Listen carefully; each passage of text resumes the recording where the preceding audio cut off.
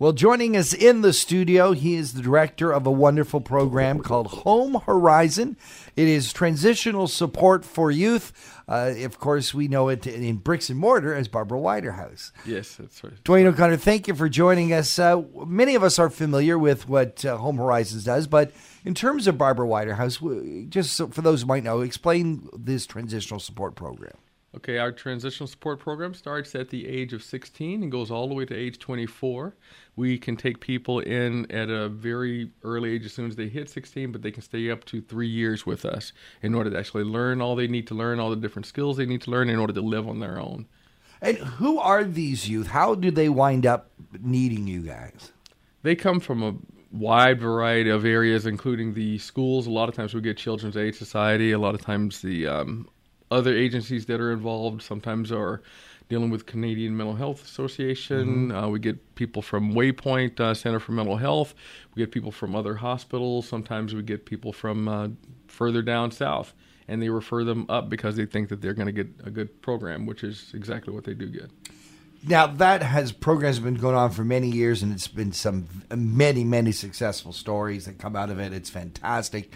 But you have also some new programs that you've just launched that go in sort of along with those. Yes. So in addition to our really primarily life skills program, we have now launched for the last maybe about 6 months has been running continuously, which is our family reconciliation program, where we identify different youth who are in need. And we will take those particular youth and their families and actually counsel them to see what we can do to make sure that that youth does not become homeless. Fantastic. And how did you reach out to the youth to get them aware of this? Well, it actually started with them actually reaching out to us. A lot of the schools would identify different families that were in trouble, different youth that were in trouble, someone that looks like they're on the verge of drug and alcohol addiction, someone looks like they're on the verge of depression or some other mental health issue going on, or they are in severe poverty. They reach out to us, we reach out to the family, see exactly if we can get them together.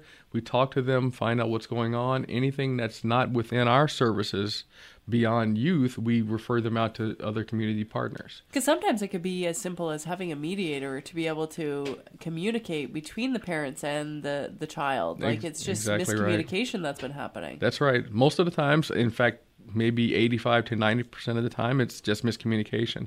And a lot of times the youth that become homeless are because there's a disagreement within the family and within the home itself. It doesn't have to be family. It could be guardians or whoever else is taking care of them. And then when they come to kind of an impasse, a lot of times the youth will walk away and just not return. They'll go to other family houses or friends' houses, or just go out to the streets, and they'll sleep out there thinking that they're not okay to come home. And a lot of times they get tired of it, they get depressed, they come show up at our house, or they show up at a different service, or even call 211, and then we will get in contact with them and actually try to make those bridges be built again. Sounds like an amazing program. How can the local public help and assist you with this? Just getting the word out, really. We have a lot of youth who are very, very private in the way that they believe. They don't come out, and you won't see youth most of the time begging for money on the street sort of thing. They'll keep it very, very quiet because they're embarrassed about it. So if you notice a youth that is having difficulty even in your particular workplace, if you're working in a school or working in another agency, and you see that they're having difficulty, ask them if it's okay, tell them to give us a call, and then we'll handle it from there. Dwayne, if folks want to find out more about this program, maybe refer someone to the program, where should they go? So go to our website, www.homehorizon.ca, or give us a call at 705-445-5478, and we'll be glad to help you. Dwayne O'Connor, thank you so much for joining us here on Talk to the Town.